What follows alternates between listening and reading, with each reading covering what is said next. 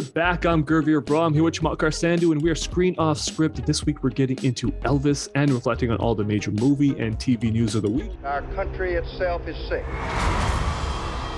that it's lost its sense of direction, even its common decency. You don't so much as wiggle a finger. There's a lot of people saying a lot of things, but in the end, you gotta listen to yourself.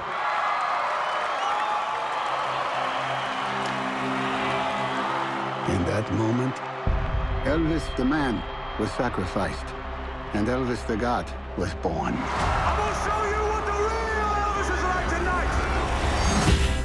In our first segment, we're talking spoilers for Elvis. If you want to skip around, we got timestamps in the description. Chamat, you're back in Vegas, and we just watched Elvis. I feel like that's some next level synergy that just happened by default. I mean, talk about the stars aligning, right? If you're going to watch an Elvis movie, and if you're able to watch it in Vegas, it just works. And the fact that I'm in Vegas for International Fight Week, and Vegas is so synonymous with Elvis and vice versa, it's just a great time to be watching this movie, and I can't wait to get into it with you. Yeah, I'm so happy that I got to watch this movie after having been in Vegas for at least a little bit, right? Having experienced Vegas and getting a feel of how unique of an environment that place is, and then getting to see the effect of not only what it had on Elvis, but the effect that Elvis had on the city. And you just don't feel that. Like, it still feels like he's just such a presence in the city, even all these years later. It's kind of crazy. Yeah, there's impersonators, there's still Elvis shows. And yeah, I mean, he is part of the fabric, the DNA of this city. Absolutely. But let's get into it. Elvis, Baz Luhrmann coming back. First question I wanted to talk about, just in biopics in general, what do you think makes a great biopic? Why do you think a biopic works? What makes it not work? I've been thinking about it for the past couple of days, because this one was very specific. It told a story.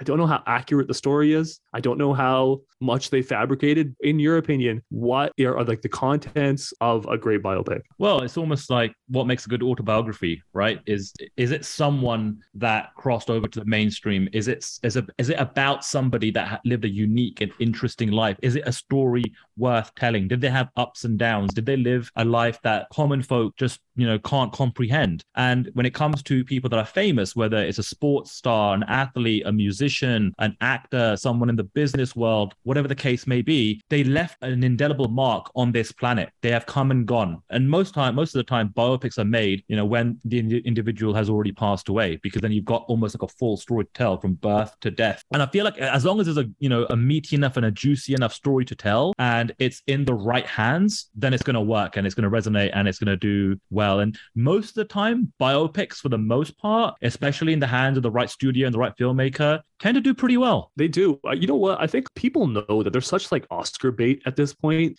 I think a great biopic gets rid of a lot of the fluff, only really shows the most poignant moments in that person's life. And they try to tell this thing, like they try to tell as much as they can of that person's story of their life that actually serves the story that they're trying to tell. Accuracy, I don't think, is the end all be all. The story is so much more important. And it goes without saying that like casting is so ridiculously important. And if you're watching a performance and you see the actor instead of the character that they're portraying, I think it kind of ruins the immersive experience of like what you're actually trying to get across. I was very moved. So every dream that I ever dreamed has come true 100 times. I learned very early in life that without a song, the day will never end. Without a song, a man ain't got a friend. Without a song, the road will never bend. Without a song. So I'll keep singing a song. But yeah, let's talk about the movie. Let's talk about Elvis. Did you like it? Did you hate it? What did you think about it? Well, let's do the build up. Like, we heard the buzz, right? It got a 7-minute standing ovation at the Cannes Film Festival. And we were like, okay, this is interesting. And let's be honest, Baz Luhrmann doesn't make films that often. I think this is only, sixth or seventh movie over the course of the last 25 plus years. So anytime, he's almost like James Cameron in that sense, right? It's like, he's one of those filmmakers that only drops a movie every maybe decade or so, every 5, 6, 7 years. So it's a big deal. You have to pay attention. And I always like a good biopic anyway. I didn't know too much about Austin Butler heading into it, but obviously Tom Hanks is involved. Okay, check. That got me, interested. Baz Luhrmann's movie. Okay, I'm in. Goddamn, I really love this movie. And you know how a while ago we were thinking, we hope that anything everywhere all at once, gets its flowers. We kind of almost feel like, okay, it might not be the movie that ends up winning any awards during award season. We just hope that it gets its flowers and gets nominations just to kind of get the tip of the cap so that it gets the respect that it's due. This movie, Elvis, I almost feel like this is the front runner to sweep pretty much every category that it's going to be potentially nominated for in about 6 months from now, because it ticks so many boxes, knowing what we know about the Academy and the makeup of the Academy and makeup of the voters. And you look at history in terms of what movies tend to do well. This ticks so many boxes, but we'll talk about that later. In terms of just what I felt about the movie, like I said, I loved it. It was a thrill. I enjoyed it so much. And I'm actually looking forward to maybe watching it a second time if I have the time. Sometimes I wonder, do I like this movie because I like Elvis, or do I like this movie because the performances and the filmmaking is so strong? I like this era of music in particular is just something I love so much. The era of this kind of music felt so confident. And I think that's what's really well done in this fucking movie. The idea of emotion is so it feels so genuine, but from a very optimistic point of view, if that makes any sense. And I think it's the most important thing that this movie gets across is, holy shit, what a performance by Austin Butler as Elvis Presley. I didn't expect that. I really didn't. Yeah, again, I had no expectations going in regarding like performances or what I was kind of going into. I just knew that it did enough for me to get me in the door, buy the cinema ticket and watch the movie.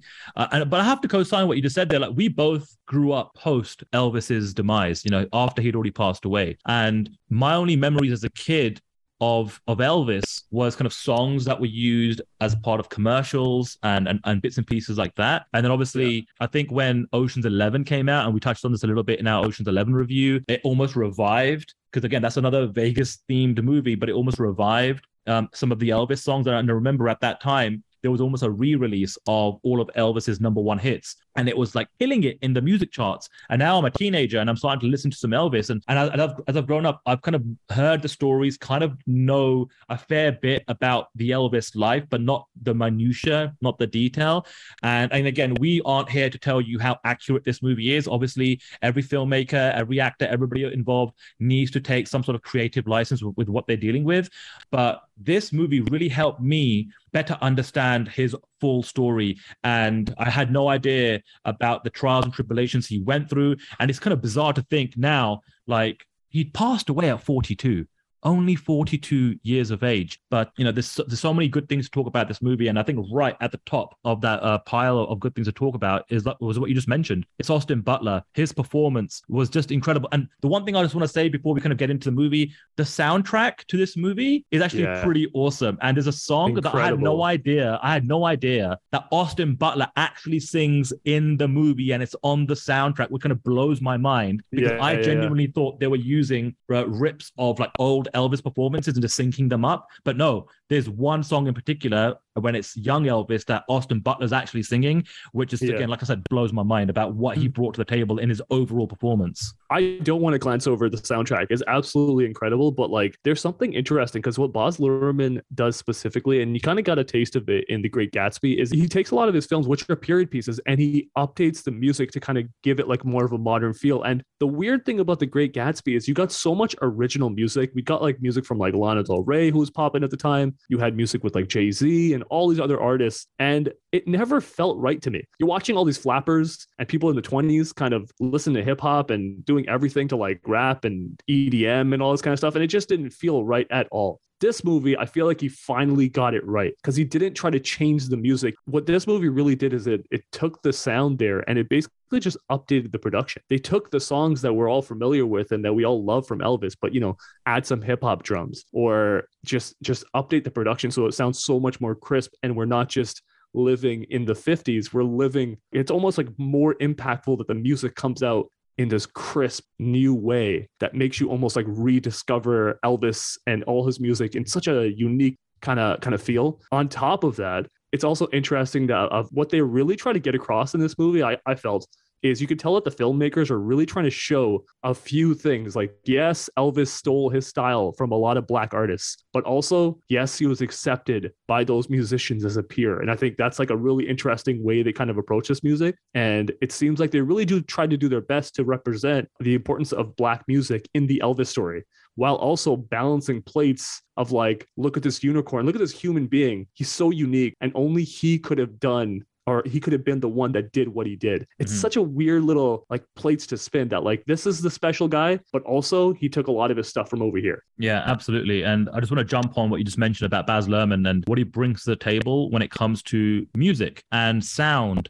and songs. And we're not here to say it's been perfect every time when you look back at the history of movies and his resume, but you're absolutely right. He nailed it. And it's a part of his fingerprint. It's a part of his signature. His handprints, his fingerprints are all over this movie. And it's actually the first, I think, 10, 15 minutes, there is such energy with regards to how everything is shot. This color of the 50s just hitting you, right? Can we talk about that first 15 minutes for a second, though? For sure. How did that feel as opposed to the rest of the movie? Because I feel like those are like two very distinct experiences. Because like the first 15 minutes is like Baz Luhrmann, his style. It's almost like a Mace music video that is like a lot of CGI and a lot of Vegas, right? But I felt like the film actually got stronger the further they got away from that, if I'm being completely honest. I enjoyed the first 15 minutes as well as the rest of the movie. And I know exactly what you're saying in terms of being almost like two different styles.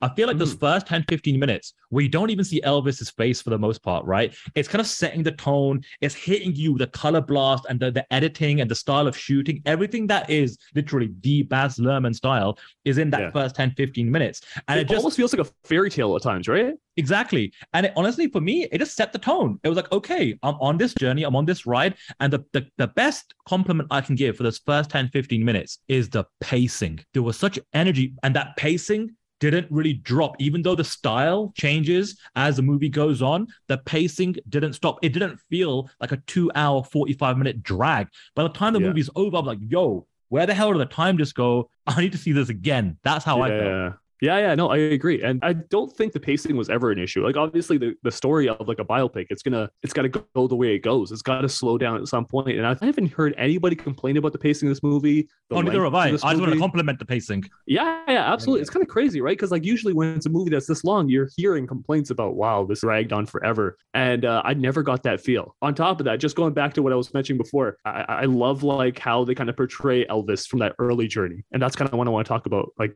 at this point is like, when they're listening to Elvis on the radio and they're just like, turn that off, it's a black artist, and then he's like, no, he's white. And that is like, holy shit, it's such a mind-blowing thing in the movie. But I love the way they did that, because everyone in the audience should see that and be like, what the hell is going on? This is what it was like at that time. And like it kind of just, it's a good point of reference to like understand the context of what you're really looking at. And the best part about that sequence, in my opinion, is the introduction of Colonel Tom Parker. It's like his eyes light up.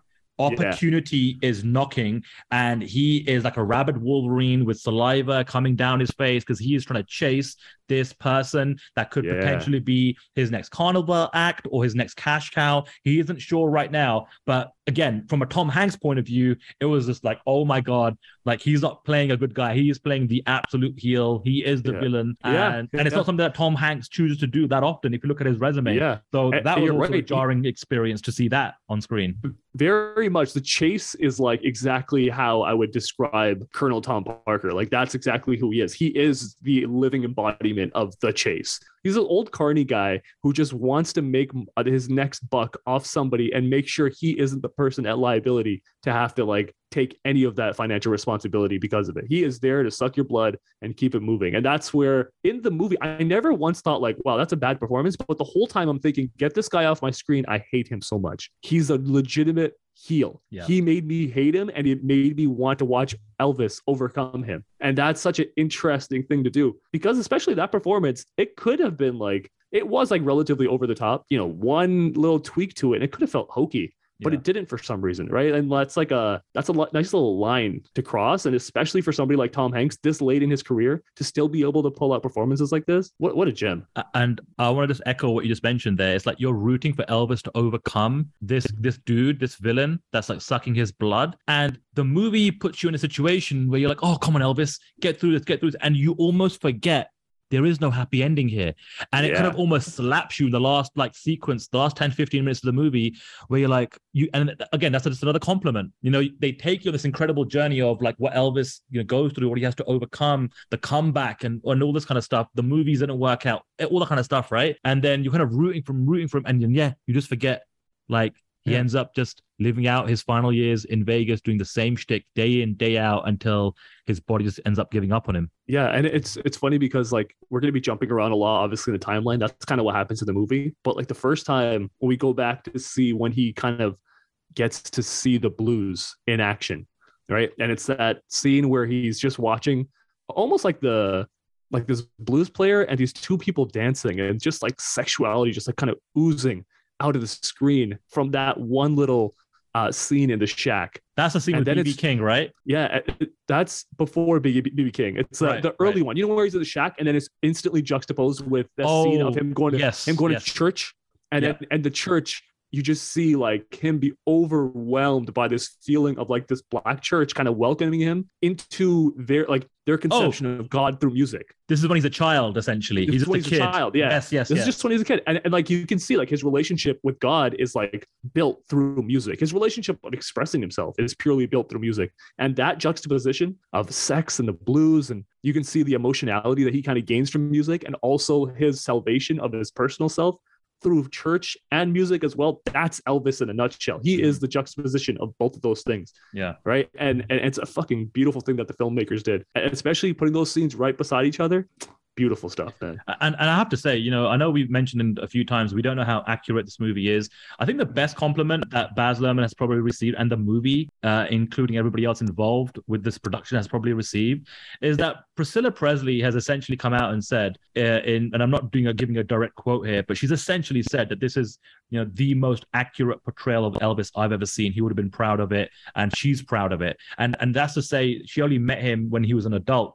But for her to co-sign it to that level is extraordinary. Listen, she met him at a time, you know, obviously when he already had a certain level of fame. And you know, we can be honest, at the end of the day, this is the one thing is that when someone is raised around the carnival, that means they're a carny too. Yeah. All right. Like they don't present it in this movie, and they don't present Elvis as a carny, but you know, in real life, I would be shocked if he wasn't a carny at some point. And like, he doesn't have those kinds of sensibilities. And I'm sure he did. Like, that's kind of what like the underlying choices that he made were very money driven, just to get that next paycheck. But none of it, like it all kind of stems about like where you kind of learn that kind of stuff in the carnival.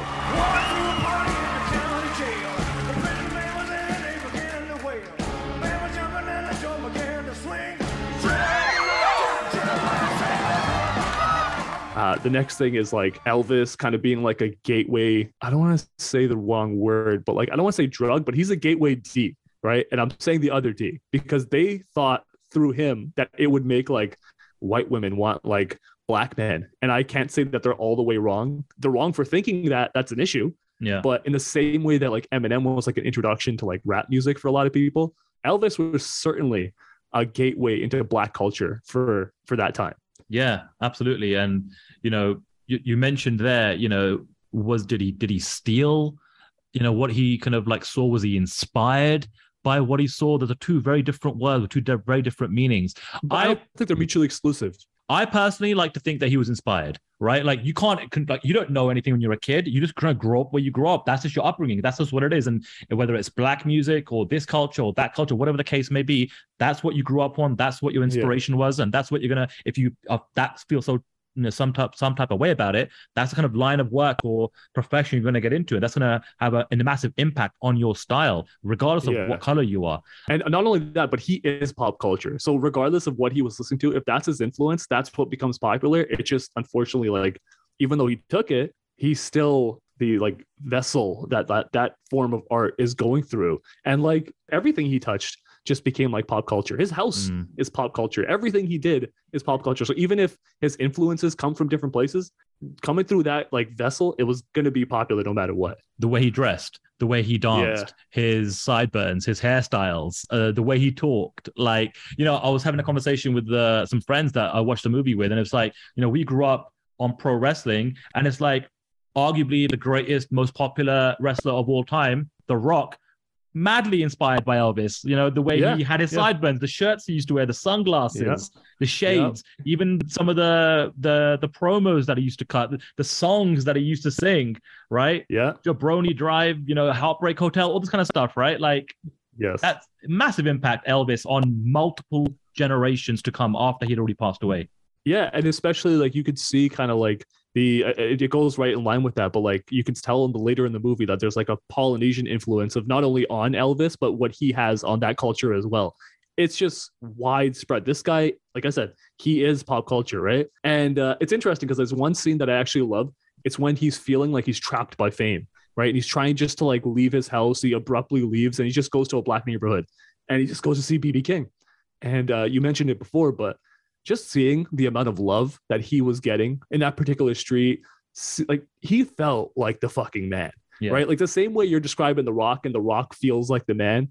Even these days, he still feels like man, but in the 90s, this guy felt like the man. And this is how Elvis feels to me. Like, I just love seeing how charismatic he was and just how smooth he is, right? Like, just dripping with molasses. Like, that dude is just so cool. That's one of the biggest compliments I also want to give this movie is the various stages of Elvis we see, from a kid to a teenager to a young adult to the comeback story, all the way up until the final scene, you know, where, and again, we're jumping around a little bit, but the way they cut in those final scenes to the real performance, the real Elvis, it's no longer Austin Butler.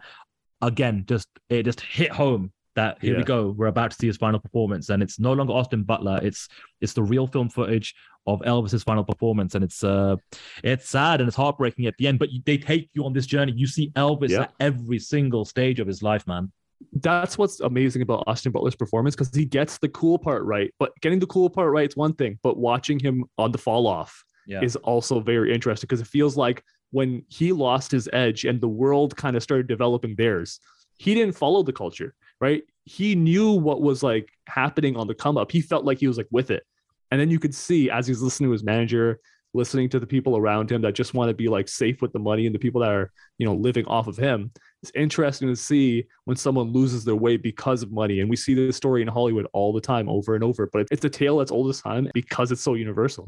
It's an incredible story. It really is. And like I said, so far, word of mouth online, the friends that I've watched it with, I'm not hearing any bad negative reaction to it so far. It's gonna be interesting to kind of monitor how it performs at the box office, especially in the coming weeks with so many big blockbusters releasing. Whether it can be good enough to sustain a run where it can make, you can tell there's definitely money on the screen here. Like they didn't, cheap out in terms of the production values.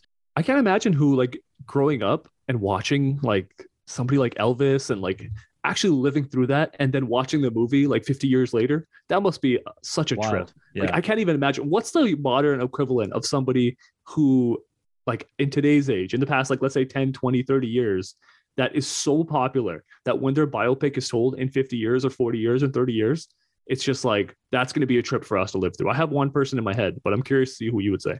I'm thinking it's going to be someone like either a Michael Jackson, maybe a Madonna from the rap game, someone like an Eminem. I don't know, Jay-Z, something like that. That comes to mind. I feel like Eminem's an interesting one just because 8 Mile exists and he basically told a similar story to his own. That's true. Jay-Z is going to be an interesting one. I think the most interesting is Kanye West. Oh, yeah, right? Of course, absolutely, yeah. Like the most controversial figure I can remember in my lifetime, and like just controversy after imagine just trying to make like a 2.5 hour movie of Kanye West moments. Like, I could write that movie and I would have a hard time narrowing it down just off the top of my head. But yeah, let's get into our categories. John, who did you have for best character? It's easy, man. It's Austin Butler. I feel like I feel like a star is born with this guy. He's 30 years old. I was not aware of anything that he was in prior to Elvis, whether it be TVs or movies, nothing. So for me, an absolute fresh face. And I can't wait to see if, in fact, he does get awards in about 6 months' time for his role playing Elvis. And more importantly, how he uses this platform and parlays this into a career, because a new contender has emerged amongst a plethora of very, very talented young actors in Hollywood right now. Yep. We talk about that all the time, leading men, like who's going to be those next guys that kind of step up and become like, the Brad Pitts, the Leos, et cetera, et cetera. And to see somebody like Austin Butler, who I'm only really familiar off Once Upon a Time in Hollywood, where he plays Tex as one of the Manson people, right? I saw that on his IMDb list, and I'm like, I don't even remember his performance. Like, he's the guy on the horse. He's the guy on the horse. Right. He comes at the end, and he's the one with the gun. He's the one that says, "I'm the devil." Right. And it's fantastic. Like, even at that performance, you can tell he's good. And I remember seeing around that time that he's going to play Elvis, and it's just interesting to see that it came to fruition and he did such a great job with it. But yeah, let's get into best scene. Who you got for that? Or what do you got for that? Honestly, there's so many incredible scenes that you can pick from. It could be montages, it could be early Elvis, late Elvis. I decided to go with when he's essentially getting ready to make his comeback on the live TV special, right? Where he's kind of wearing the kind of like the black leather outfit and whatnot. And there's this moment where, because of the success of that comeback live TV special, he wants to do a world tour, right? He wants to go to different countries and explore different territories and do stadiums and all that kind of stuff, right? But what happens? He gets sucked in to doing a 6-week stint in Vegas, right? Because of Colonel Tom Parker's kind of pitch to him about doing this Vegas show. And that ultimately ends up being where he winds up spending the rest of his life. He does like, a US tour, and they show that kind of like in a montage, but ultimately he ends up spending the rest of his life in Vegas. And it's a great scene because for me, it made me think of a what if.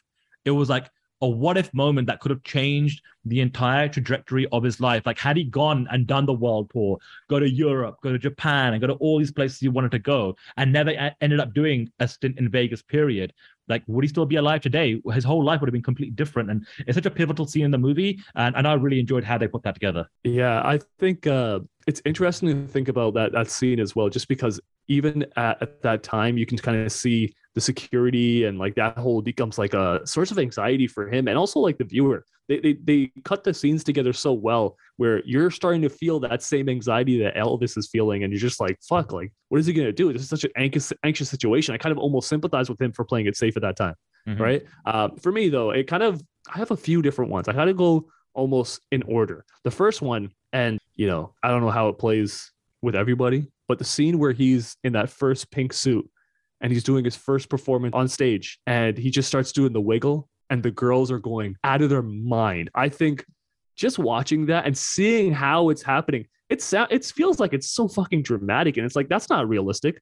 But then you start thinking about like my experiences in concerts and all. I think that's not that bad. That's feels very like accurate, and it feels like if somebody with that kind of presence, and also like Elvis being the guilty pleasure that he was at the time, as far as being a white musician that like people could listen to, even though he's technically this forbidden fruit of like black music a lot of the times. That is like a weird little balance to play, and you can kind of see the temptation that kind of is like oozing out of all these girls that are sitting in the crowd just looking at him. Come on, you got to get on in. They've already announced you on the radio. Come on, let's go. He's a young singer from Memphis, Tennessee. Give him a warm hayride welcome to Mr. Elvis Presley. And my second one is the time that he got arrested. Like you said, that Austin Butler actually performed that song. Fucking absolutely incredible scene. So passionate in that scene. Austin Butler, absolutely fantastic. Just as a fan of Elvis, the medley of that concert that you mentioned, where he's just doing hit after hit after hit. Just as a fan of his music, that was just so much fun. But for me, the scene that was the best scene of the entire movie is where he's sitting on the Hollywood sign. And this is what felt like a what if moment for me.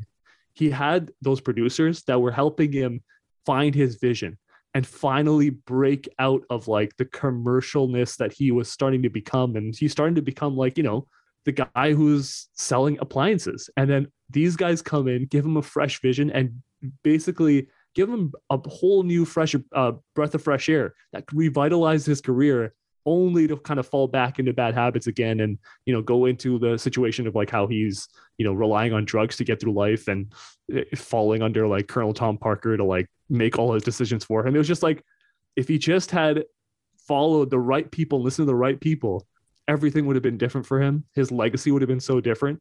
And that kind of goes into like the last question. Talking about star rating wise, 5 being the best, 0 being the worst. Where did you end up rating this one? It's an easy one for me. This is my second 5-star movie of the year. Following Everything Everywhere All at Once, I'm giving Elvis 5 stars. I can't recommend it enough. It's one of the best movies of 2022, and I really feel confident that it's going to do really well come award season. Yeah, I'm not mad at that at all. I went with a 4.5.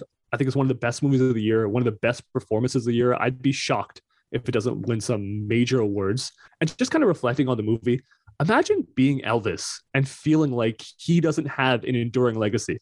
Because that's what he says at the end. He's like, man, I just didn't have that hit. And he had a whole catalog that people still listen to this day. And it's just kind of crazy to see the perception that he had of himself and seeing how defeated he was by the end. And it's just like, man, like it's just such a bummer to see somebody that amazing not recognize their own greatness by the time, it was closer to the end of their journey. Such a bummer. It is. It really But is. yeah, it's unfortunate that the movie kind of ends on a sour note. Like that's life, and that's really what happened. But it's just the first like portion just to watch that guy's rise and see how much of a charismatic person he was. And again, massive credit to Austin Butler. He really, I feel like for a generation, they're going to become Elvis fans purely because of this. They're going to stay Elvis fans for a long, long, long time after this. Yeah, and the other thing I want to mention, and I know we touched on it, but we didn't maybe go too deep into it because Austin Butler is the showstopper in this one. But man, Tom Hanks playing Colonel Tom Parker, like I had no idea about the Colonel Tom Parker story. Like that alone, I had no idea about the relationship with Elvis, and I had no idea the impact he had him from a negative point of view on his family, the drugs, the doctor, and almost using and abusing him. I didn't know about this. I didn't know this element of the Elvis Presley story. So for Tom Hanks to take a role like that was just mind-blowing. And I feel like he will also, get his flowers in terms of best supporting actor and what have you. And Tom Hanks doesn't really miss that often. So for him to take a chance like this, where it's essentially a villain that he's playing, kudos to him. Yeah, that's everything for Elvis. But let's get into some of these news stories for this week. First thing, just to kind of talk about what we were talking about, like kind of as a follow-up for last week, Obi-Wan Kenobi writer Stuart Beattie says that the project was originally planned as a film trilogy. He says, when the decision was made not to make any more spin-off films after Solo came out, Joby came on and took my scripts and turned it from 2 hours to 6. I did not work with them at all. I just got credit for the episodes because it was all my stuff. It's kind of funny because, like, obviously this seems very salty, but at the same time, it's interesting to see how Disney kind of made that pivot. Like, this was originally going to be a trilogy. I can't even imagine, like, that first movie would have been very disappointing. Well, yeah, honest. I'm wondering if what we got would have been part one of the trilogy. And kind of going back to what he just mentioned there, like I think, like we spoke about when we reviewed it, give me the 2-hour movie version of this. I didn't need 6 episodes. Like, it got better as we got along, but like, I think the pacing, the overall structure would have been so much better and a much more enjoyable experience if it was just a 90-minute, 2-hour made for Disney Plus streaming movie rather than 6 episodes. But listen, at the end of the day, we know how this works, right? Disney Plus is a subscription service. 6 episodes of this means that people at the very least are going to be locked into 2 months. That's just the way the business model is. So I get it. It's just unfortunate. Sometimes we're going to get hits and misses, and sometimes it's going to be a little bit in the middle.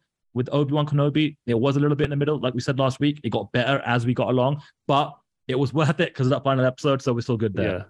I actually think it ended up being for the best. That's kind of what it felt like with the direction of Star Wars, where it was going. It was, if they're doing movies like Solo, that means they would have gone and like rehashed a lot of older characters. This like Solo flopping almost was like a good thing. It made them kind of readjust and make choices that like, okay, cool, let's talk about the future of this franchise instead of just rehashing the past over and over. Next, Taika Waititi says that his Star Wars film will not begin filming this year. I'm still trying to figure out what the story is, he says.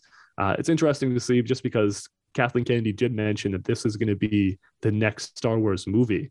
And if the story isn't even finished, I can't imagine we're going to be getting this movie, maybe in the next 2-3 years. I'm not mad at it. Nail it. Get it right. Get the story right. And if you don't want to rush Taika Waititi. All right, let him do his thing. Let him make sure he's happy before they start filming and before they start production.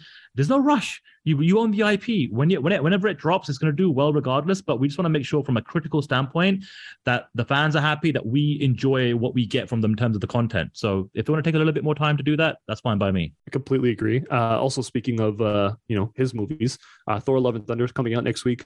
Chris Hemsworth said he wants to keep playing Thor in the MCU. He says, I'll come back for more and more until someone kicks me off the stage. I love it. My whole career has been based around me playing this character. We'll see what the fans want. As we haven't even seen this movie yet. And Thor is the one character that I still want to see more and more of. I agree. Like, we got the full arc with Tony Stark.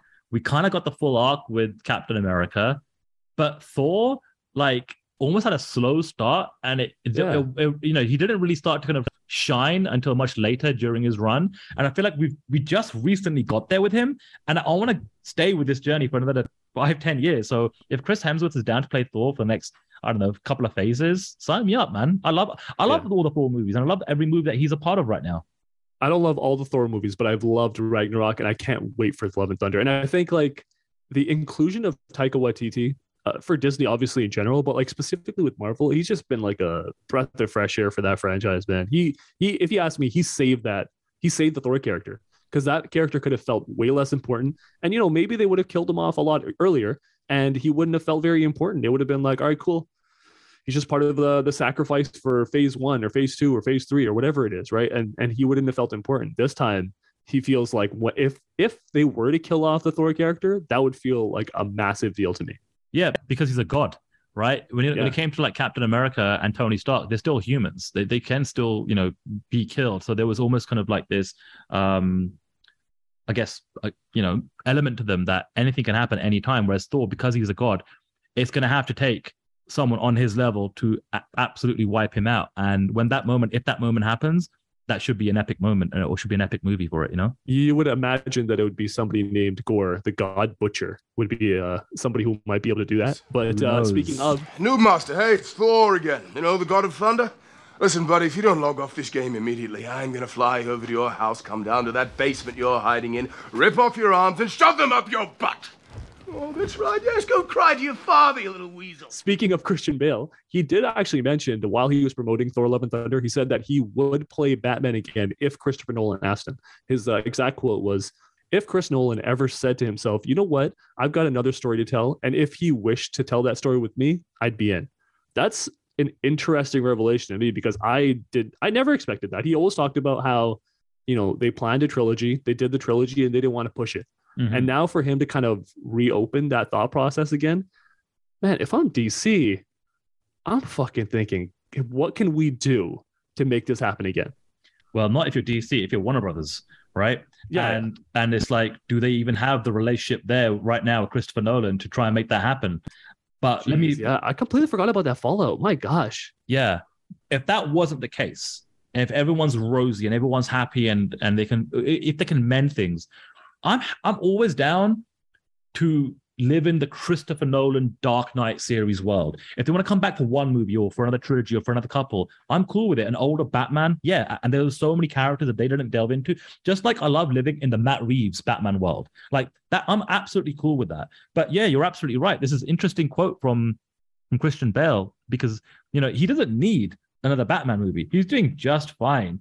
He's when he's involved in a project, whether it's, obviously now he's in part of the MCU, but outside of that, every time I see, there's a Christian Bale movie, I'm going to watch that, because he's a legit incredible actor, and he doesn't make bad choices that often in terms of, roles that he plays. So yeah, but if he wants to play it, I'm down. I'm absolutely down. Why not?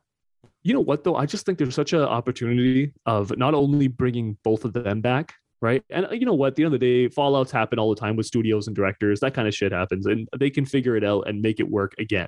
But I think more importantly, this is a great opportunity to tell a story that hasn't been told. Mm-hmm. The older Batman story that they, wanted to tell with Ben Affleck that they never really got a chance to tell. And now to have, an established character, the person that we kind of grew up with playing Batman, and then to see that person play an older version of Batman, I think that opens up a whole new line of possibilities. And it opens up, like, they really didn't do much, if you really think about it, with that franchise as far as expanding the world. If they wanted to bring in a Robin, if they wanted to bring in, any other character that kind of works with Batman, or, a whole plethora of villains that they really haven't touched yet, that option is still there. And I'm not even saying that we have to get this now. Robert Pattinson could have his entire run, and then in 5 or 10 years, when they're thinking, all right, cool, well, what's the next Batman project? This could be that thing. And I would love for that to be like a story, just as far as like 2 separate trilogies being told through like the same kind of group and telling it through that same linear kind of storytelling. I would fucking love to see that happen. Yeah. And plus, I think the way The Dark Knight Rises essentially ends is Joseph Gordon-Levitt is essentially teased as, becoming the Robin, right? Yeah. So you could just jump on that and see, time has passed. He becomes Robin. Does Batman come back, or what happened? There's so many different directions they can take it in, and there's still Catwoman still already introduced in that world. So there's still so many villains that they haven't explored in that world. There's so much time too. You don't even have to continue it right from when it happened. Right. You could have it where, if Joseph Gordon-Levitt isn't the right fit anymore, you could kill him. You could literally just kill him in that first movie, and then that way, for the next 2 movies, you're dealing with the guilt of Batman having to deal with the fact that he was never able to, save Robin in whatever situation. There's just so many different directions you could take the story. Yeah. But yeah, as far as the next story goes, Daniel Kaluuya, he says that it's an interesting thing that he said about Get Out. He says, I think Get Out and Jordan Peele have changed what's possible and actually moved cinema forward. And you realize how few films can move cinema forward. This is an interesting quote to me just because that's facts. That's true. There are very few films that actually, in modern cinema especially, that can say that they were so impactful that they are a part of pop culture and moving the genre forward, whatever genre that is. This movie is absolutely that. It's one of my favorite films ever. It's one of my favorite horror films. It's such a fantastic exploration into horror and like referencing everything from the past, talking about the social commentary that goes into it. It's just a fantastic movie. I kind of want to get your idea of like just where do you think Get Out kind of sits in that like grand spectrum of pop culture and films in the modern cinema? It's definitely there. Like the mark has been made, and you can't take it away from the movie. And what I love about the horror genre specifically, and you guys know I'm not the biggest fan of horror, but the genre has had this thing where almost every decade or every generation has the preeminent horror director or horror filmmaker, going all the way back to Alfred Hitchcock, right? And it's almost like the next filmmaker in that genre almost takes the baton and like almost is like leveling it up, moving it forward, expanding it, and like really figuring out ways to expand what it means to create a horror movie without just kind of ripping off ideas that have been done from like the 60s, 70s, 80s, and 90s. And it's so competitive now. It's more competitive now than ever because it's not just Jordan Peele. It's Ari Aster. It's Robert Eggers. There's just so many different directors that are really pushing the genre forward. It's a beautiful thing to see. Get out. Sorry, man. Okay. Get out! Yo! Yeah! Yo, chill, man. Get out! Chill! Yeah, on top of that, Daniel Kaluuya did say as well that he said he's really proud of Jordan Peele. To be on someone's first film is such a vulnerable moment. The fact that he's got to this level and able to have me part of this level of budget with Nope, I just feel really proud of Jordan Peele. And Jordan Peele also, just to continue that, he mentioned that Nope is a horror epic, but it has some points that are meant to elicit a very audible reaction in the theater. So hopefully when we go there and see it, we hear a lot of Nope. Jordan Peele also says that I wrote Nope in a time when we were a little bit worried about the future of cinema. So the first thing I knew is I wanted to create a spectacle. That's music to my ears, man. Mm-hmm. This is my kind of filmmaker. As someone who really cares about filmmaking and someone who's such a nerd about this stuff that like, I feel like whenever I watch this guy's movies, I can watch it multiple times and I can gain so much every single time I watch these movies. Listen, you don't have to convince me because I love Get Out and I really enjoyed Us as well. And I feel like every time Jordan Peele is the guy that's behind the camera, it's like, sign me up. I'm watching it every single day of the week. So yeah, I can't wait. I'm excited. I love the trailer. I love that quote that he just gave. And I'm actually really excited. And I'm also interested to see how it performs and also, compares, because I feel like we're on a bit of a run right now. It's like Top Gun Maverick, Elvis, we've got Thor coming out, Nope is coming out. All of a sudden, it feels like this is a special summer of movies, right? Yeah, I completely agree. It feels like we're going through like a little bit of a moment right now where it's not just these big franchises are coming in and running shit. It's not just an Avengers movie that like is there to like be that $2 billion hit. Like globally, it feels like we're getting all these movies that like shouldn't be working right now. Why is Top Gun Maverick such a hit? Why is Elvis going to be such a hit? I hope Nope is a hit. I hope Bullet Train is a hit. Like so many different movies that like feel like original stories. And I would love for that to be like the theme of the summer and something that kind of pushes cinema forward, because the more we just rely on specific franchises, I think it kind of alienates a lot of other people that may be watching these movies. I completely agree. I feel like we're getting so many different flavors. There's such variety, and that's like an incredible thing to experience right now. It's not just the same old, cookie cutter studio produced movie that's just on the conveyor belt to be that summer blockbuster. We're getting a bit of everything, and that is music to my ears. It really is. That's what we're going through right now. Completely agree. But yeah, let's get into one of our like last segments of the show, and something that we were going to do a preview last week of AEW and New Japan doing their Forbidden Door pay-per-view. We didn't want to do the preview because the buildup was, a mixed bag. Like it was some good stuff, some bad stuff, but it was a little lackluster. We didn't have much to kind of hold on to, but we knew the show was going to be something different and something special, and we wanted to talk about it regardless. And I kind of am really interested to see your thoughts, because usually we watch these pay-per-views together. Double or Nothing, we were there live. Right. Every other pay-per-view we've been watching together. You have a different perspective. You watched it with people who aren't generally the biggest wrestling fans, and you got to watch it from a very different perspective of myself, who's sitting there eating this up, biggest wrestling nerd, and just like, this is like what I hope for my professional wrestling. So I'm very curious to see, what was your thought process of Forbidden Door? Sure. So to set the table, I'm a massive fan of AEW, and I've been watching the product for a long time now.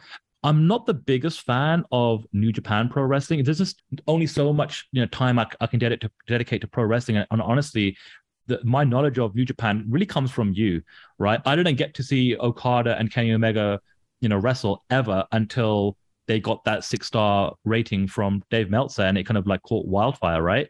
And then every now and then I've tuned into a couple of matches here and there, and that did have an impact on my, I guess, viewing experience of Forbidden Door. Like, I had just seen Will Ospreay wrestle for the very first time a week ago on Dynamite, and I was like, from that one performance, I'm like, okay, I'm hooked. Will Ospreay versus Orange Cassidy is now the match that I'm looking forward to most on the entire card. And everybody has their own kind of like take in terms of what they're looking forward to. But that was for me. Here's what I liked. Here's what I didn't like. And here's my overall general sentiment of Forbidden Door. I thought it was, for me, a good pay-per-view. I didn't think it was a great pay-per-view. And I think where there were things missing for me was my lack of knowledge from the New Japan side of things in terms of who these wrestlers are, their backstory, their angle. And obviously, with only 4 weeks to build this pay-per-view, it wasn't a case of too many stories. It was almost a case of like dream matches. And I feel like if you're a hardcore New Japan fan and an AEW fan, this was right up your street. You're going to eat this up and scoop this up. Unfortunately, I'm not that audience, right? But that being said, there was still a lot I did enjoy. And luckily enough for me, the one match that I was looking forward to most ended up being my favorite match of the entire show. Will Ospreay and Orange Cassidy, I thought, tore the house down. I'm like a Will Ospreay fan for life right now. It's great to see Orange Cassidy come back. And it wasn't like a gimmicky, fun match. It was actually a legit serious match. I thought that told a great story. But yeah, overall, in general, maybe they can learn from the time they allowed themselves to build to this pay-per-view if they do Forbidden Door every year to give it a bit more of a runway. But yeah, I just thought it was a good pay-per-view. I'm not saying it's poor, but I wouldn't categorize it, for me anyway, as like one of the great pay-per-views that I've seen offered from an AEW fan perspective, if that makes sense. That's interesting. It's funny because I feel like this was, for me, the pay-per-view of the year. Wow. Like by a mile. Like, it's this or Revolution are definitely that show for me. It feels like that's almost like the consensus online too of what I'm seeing. Maybe it's just like, my bubble that I'm living in, but there's a few different takeaways I have from this event. Number one, it's a massive love letter to professional wrestling, right? It's a bunch, like, you can tell just by those fans that are in the arena in Chicago.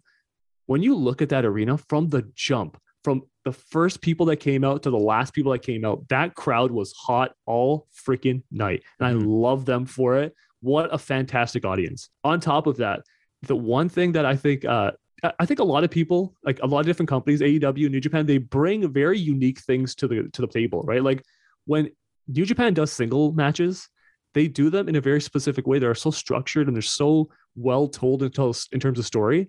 New Japan doesn't do multi-man tag team matches in such an interesting way, in my opinion. I'm usually skipping like those matches for Wrestle Kingdom or Dominion or whatever. There's also like always a few multi-man matches that I just kind of glance over, not really paying attention to. Let's go like watch these singles matches, because that's really what I'm paying attention to in a New Japan show. AEW, on the other hand, is the best tag team wrestling company on the planet that I've ever seen in my life. In my actual fandom of what I've actually experienced, tag team wrestling has never been better, right? That you always hear about tag team wrestling in the 80s and stuff like that, but like, I didn't get to live through that. So I don't have that same kind of perspective. I'm seeing that right now. And for me, watching, the Jericho Appreciation Society with Suzuki having that incredible opener with Eddie Kingston, Wheeler Yuta, and Shota Umino.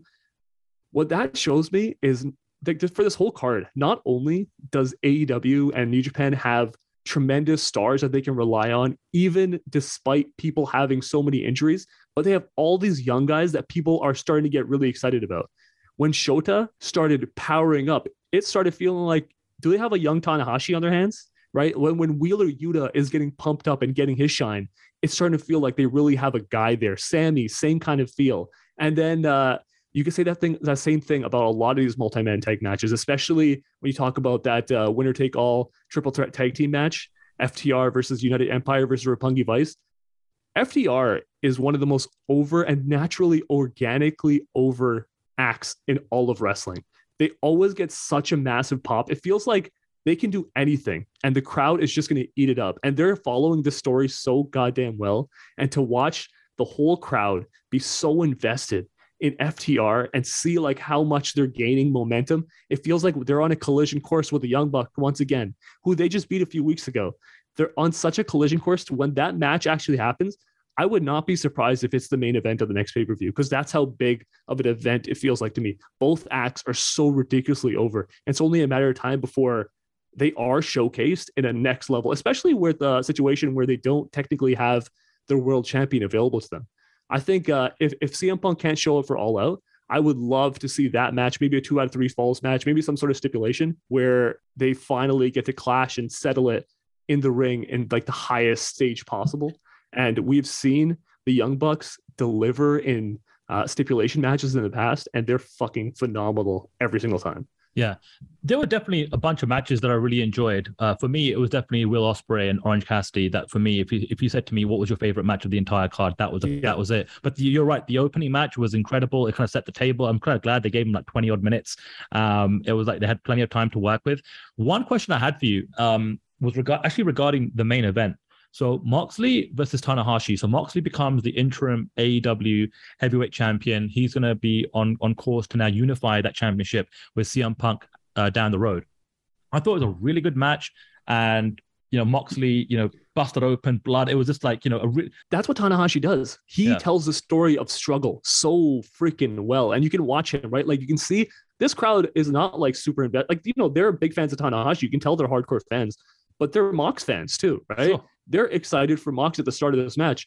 You can watch the momentum kind of shift by the end. And by the end, the crowd is chanting for Ace, right? They're chanting for Tanahashi. And that's how heartfelt his performances are. By the time you get to the end of it, they're so invested in this guy. They were thinking, I want this Japanese guy to win over my guy. That's kind of crazy to me. But sorry, continue. Yeah, no. So my actual question isn't regarding the match itself, because I thought it was a fantastic match. And they kind of got to that. And honestly, even prior to the match, I thought, there's a possibility Tanahashi could win. And I could see they could literally go back to the original match they wanted, which is CM Punk versus Tanahashi, but this time to unify the championship. So there was definitely kind of like stakes involved. I don't know which way they were going to go. But they get to this position where Moxley wins. It's a huge moment for him, especially what he's been through this year, coming back, main eventing, closing a pay-per-view in Chicago, Forbidden Door. It's like a real big moment. What I didn't like, though, is the aftermath. Running at the end, yeah. I thought this is a pay-per-view, right? And I thought to myself, why are you using this as a vehicle to now build up to a TV show, Blood and Guts, in like 96 hours, right? If it was me, and again, I'm curious to hear your take, and you can obviously, give the fors and the against and the pros and cons of why they made the decisions that they did for the aftermath of Mox winning. But if it was me and I was the booker, I'm like, Mox, you're going to win. You're in Chicago. You're going to take a moment. You're going to grab the mic and you're going to cut a promo that they're going to use to eventually lead up to and build up that eventual CM Punk match. You're in Chicago. CM Punk was supposed to close the show here. You just became the interim AEW heavyweight champion. Now let's go and start planting those seeds to the eventual matchup with CM Punk. That's how I would have booked it.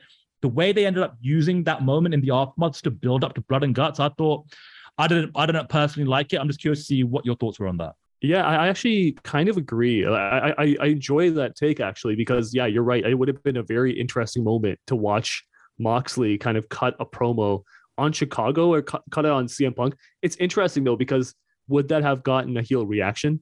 would that have been something that sets off Jon Moxley in a kind of trajectory that he's not really headed towards? Because that's not, I don't think that's the story they're trying to tell. I don't think Moxley is the kind of guy that is the heel or face. And by the way, he walks on the mic and just starts cutting shit on CM Punk. I'm not even saying that it would have to be a heel promo. It could just be like almost like a shoot promo. Like you're in Chicago, like you could, like there's ways to cut a promo where you're not trying to become a heel or anything like that, or like go on this journey where you are the heel. But I was just saying, like, it could even be a promo where you're giving respect to CM Punk or something like, I don't know how, but to build towards that unification match, I think would have been the move in my opinion, rather than 96 hours. I get that, but I think like the immediate goal is like get people to watch Blood and Guts. Obviously, that's always the goal. But on top of that, it was I think the real thought process is, number one, feature the Blood and Guts special that's coming up on Wednesday. But more importantly, it's to show that look at this other guy we just got. Because really what they did is they made Claudio Castagnoli, aka Antonio Cesaro, who also debuted that night and was fantastic as well. It made me think, okay, cool, this guy is in finally like a main event spot right off the top. And it perceptually made me think, all right, cool, this guy feels way more important right off the top than he did ever in the WWE, if you ask me, right? He was featured in a main event position right away. So I don't know if, I think that's what kind of AEW's kind of booking philosophy is. It's not just, all right, cool, this is Moxley's moment. Because technically, it's not really Moxley's moment, right? It's an interim championship. It's a celebration of like professional wrestling. It's a celebration of like nerdy professional wrestling. All these guys are so over with this crowd. I don't know if there's anything that you could have accomplished more for Moxley in that moment, if I'm being honest. I think it might have been a better situation to feature somebody like Claudio Castagnoli and like give him that spot, make him feel prominent, make him feel really important. I would love for somebody like Claudio to get like a featured spot like this, and then maybe pivot and become like the ROH world champion, become the guy that like puts on badass matches in ROH in the Blackpool Combat Club, where, you know, he's not going to be the world champion in AEW, especially if it's going to be a situation where like Moxley's on top of him, Bryan Danielson's on top of him. Somewhere like ROH, I feel like he could be a real prominent character in that, and this would have been like a great spot to build towards. And I feel like they kind of did accomplish that. And also they made him feel really special when the crowd made him feel so special in that debut. That pop was so tremendous, and I'm so glad he ended up coming to AEW instead of staying somewhere like WWE, because this moment would have never happened had he gone back to WWE. Yeah, that's obviously something that I was expecting heading into the pay-per-view. It's called Forbidden Door. So you knew that somebody was going to like make a surprise appearance and a new signing. And he's an incredible talent. And I feel like he's so much better suited to being in an AEW in terms of what he brings to the table and the kind of talent he can work with in WWE. So I thought it was a fantastic signing. I actually love the fact that he came out, had his match. I would have stopped it there. I wouldn't have actually brought him out again later on in the show. For me anyway, from my experience, I kind of almost felt like it took away from like the incredible debut and the match that he had. I would have been like, you know what, you can always, you know, make him a top guy by coming out on Wednesday and like interrupting Moxley or something like that. If that's the kind of angle and the path you want to take him on. We'll see though. Like, was that moment worth it? Is he actually going to be a main event guy or a top guy, or is he just going to have the incredible dream matches with the talent on the roster? And was that for nothing? We're going to find out literally in a couple of days. We're recording this on a Monday, so we're going to know, right? Everyone will know at this point, and we're gonna, you know, this is recorded before Blood and Guts gets a chance to happen. I'm very excited to see what happens with Blood and Guts. But let's get into our last segment of the show. Let's get wrecked. Our weekly recommendation segment. Gentlemen, what is Sandra's pick this week? I'm in Vegas. I'm in America. We're heading into the Independence Day weekend, July 4th weekend. So I thought it was only appropriate for me to recommend Born on the 4th of July from 1989. I feel like this is, you know, one of Tom Cruise's best performances. And like, he's obviously, you know, having a great moment right now with his first billion-dollar movie with Top Gun Maverick. But honestly, if anyone that just grew up with Tom Cruise, mostly in the 90s and the 2000s, go back and watch this movie. This guy really put on risky performances, man, really put himself out there and took some chances on some roles. So like I said, I feel like in this movie, it's one of Tom Cruise's best performances, but also on the flip side, I feel like Oliver Stone is absolutely in his element as the film's director. It's not quite the type of movie you enjoy. It's more so the kind of movie that is more thought-provoking. So if that's up your alley, then watch Born the 4th of July. Awesome. For me, you know, we just watch a biopic. What's a biopic that I want to recommend? So for me, I'm going with The Social Network.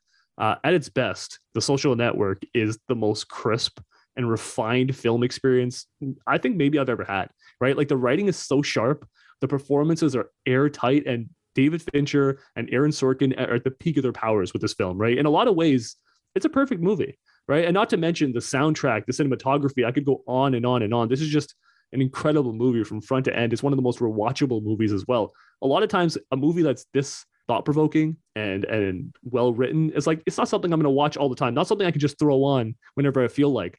But these characters not only are so well-written and so smart, but they're characters I want to watch and I want to live with, and I want to see their story progress. And I could watch this movie over and over and over. Tremendous, as good as it gets, The Social Network. But yeah, that's everything for this week. John, where can everybody find us? We are at Screen Off Script on Facebook, Twitter, Instagram, and TikTok. We're available on Spotify and Apple Podcasts. And hey, if you've got 20 seconds at the end of the show today, leave us a rate, review us. It really goes a long way on helping our show get found by new audiences. Awesome. Thank you for checking us out this week. Take care.